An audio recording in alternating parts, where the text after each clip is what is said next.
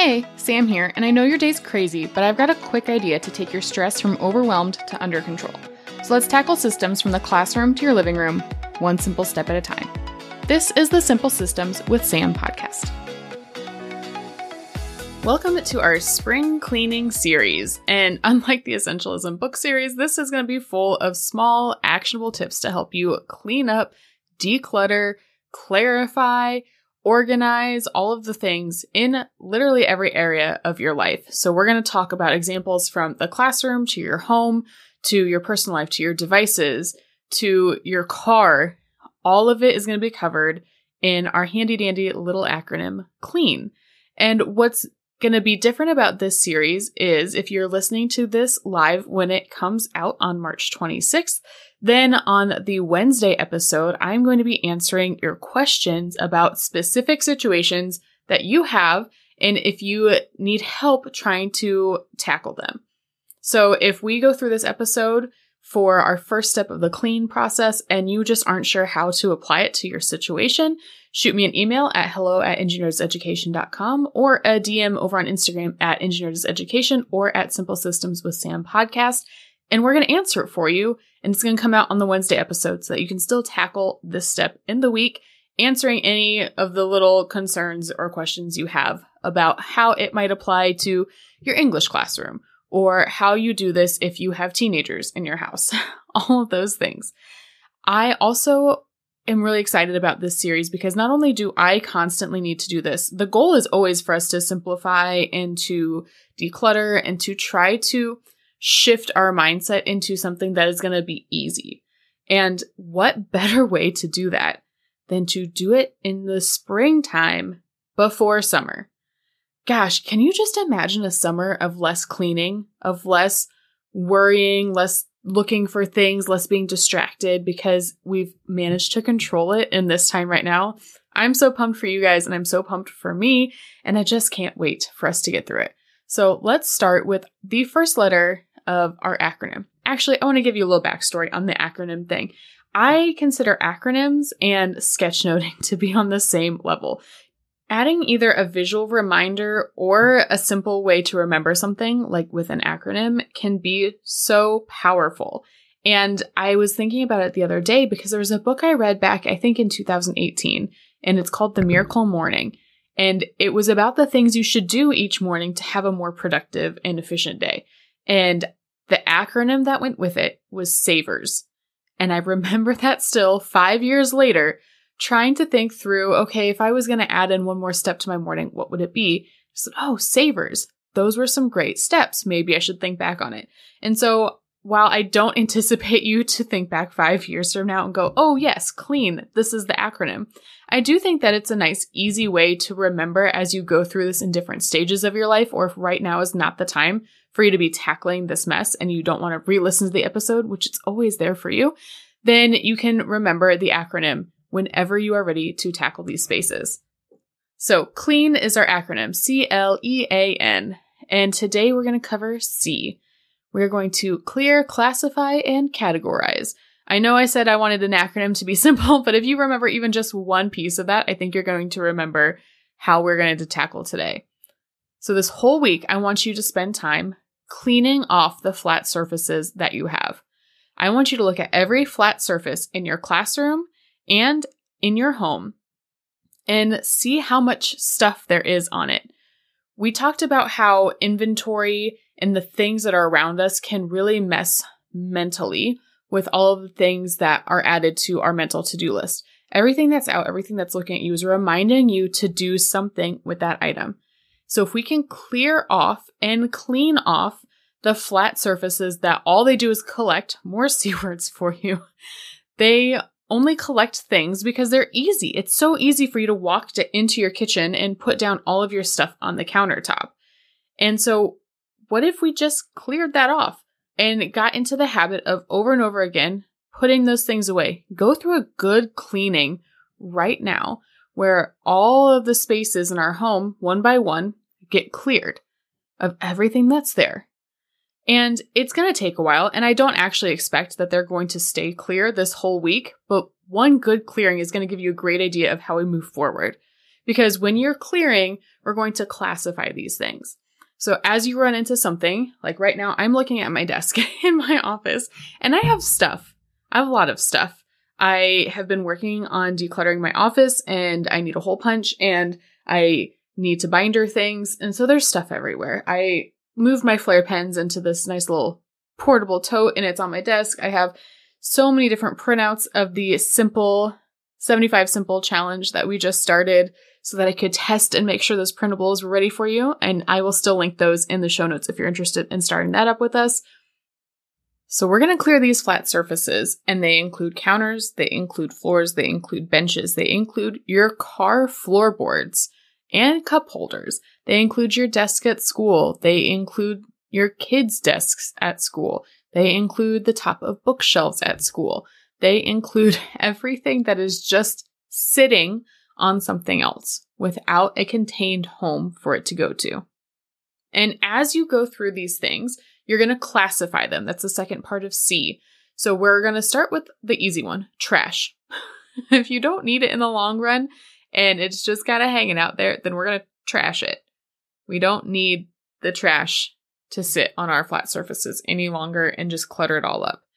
And sometimes we don't think it's trash yet. So instead of trashing it, we have to decide which room would it actually belong to. So which space, which area should it go in? And you're going to create a little basket or little bag for each of these areas. And these are going to stay out as we go through this entire week, slowly clearing off these surfaces and then maybe circling back around. So at home, you'll have a bag or a small bin for different rooms of your house. Maybe your kids' rooms, maybe your room, the garage, the basement, whatever it might be. And as things keep appearing, you can sort them into who they belong to or what room they should go in. At school, I would honestly consider doing a pretty similar thing, but you might have different categories that you classify things into, like lost and found for student things or things that weren't put back where they should go. And maybe they belong in a different section of the room altogether, or maybe they were just not fully put back.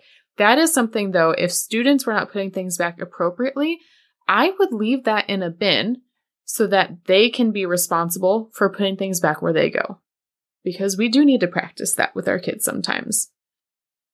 And then there's also a constant category, things that are constantly going to be put out and left in that one spot. That means that it needs a home in that area. And so for right now, put it in a cabinet or a drawer right where you keep finding it. We will actually give it a permanent home in a later step. And then you're going to have the things that don't have a home. The things that you don't think are trash, but you really don't truly know where they belong yet. Give yourself an extra bin, and we're just going to call this the catch-all. This is for all the things that we just don't know what to do with yet, but we will find a way.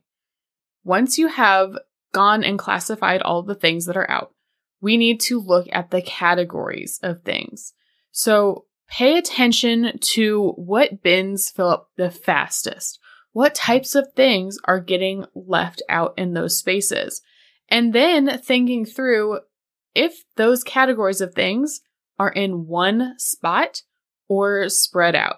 I'm going to use myself as an example because I have a weird obsession with collecting tote bags and I just think that they're so cute and then I never actually use them anymore. But I have a collection of like weekend or overnight tote bags in my linen closet in my master bedroom, and then also in the hall linen closet, and then also in the basement with our luggage, and then also in the laundry room where we take these tote bags to go. Realizing that I have them in all of those spaces also makes me realize how many that I have. And so while you don't necessarily have to collect them together yet, I would really make sure that you know how many multipliers you have. How many locations do you have to where it looks like your collection is not that big, but really it's just multiplying the total number of items from that category. So when I thought I only had 2 or 3 totes because that's all I was seeing on a regular basis in my laundry room, I actually have 3 locations of them, so I have closer to 10. I don't need 10 tote bags. And so I am now aware of that, And just becoming aware and kind of taking in that data is all that I need right now. We will tackle it in a later week because maybe right now you don't have the energy to go through and do all of the steps with it. That's totally fine. If you think you do, then you can trash some of them right now. But there's a lot to just be cleared off this week, to put into the categories, to classify it, to figure out what things are worth it and what things aren't. But having a clear counter, having clear tabletops, walking into a space where clutter is not staring back at you on every flat surface, which there are a lot of flat surfaces, is going to feel like the big boost and kickstart that we need going into spring cleaning everything else. So I want you to tackle this in your home or apartment.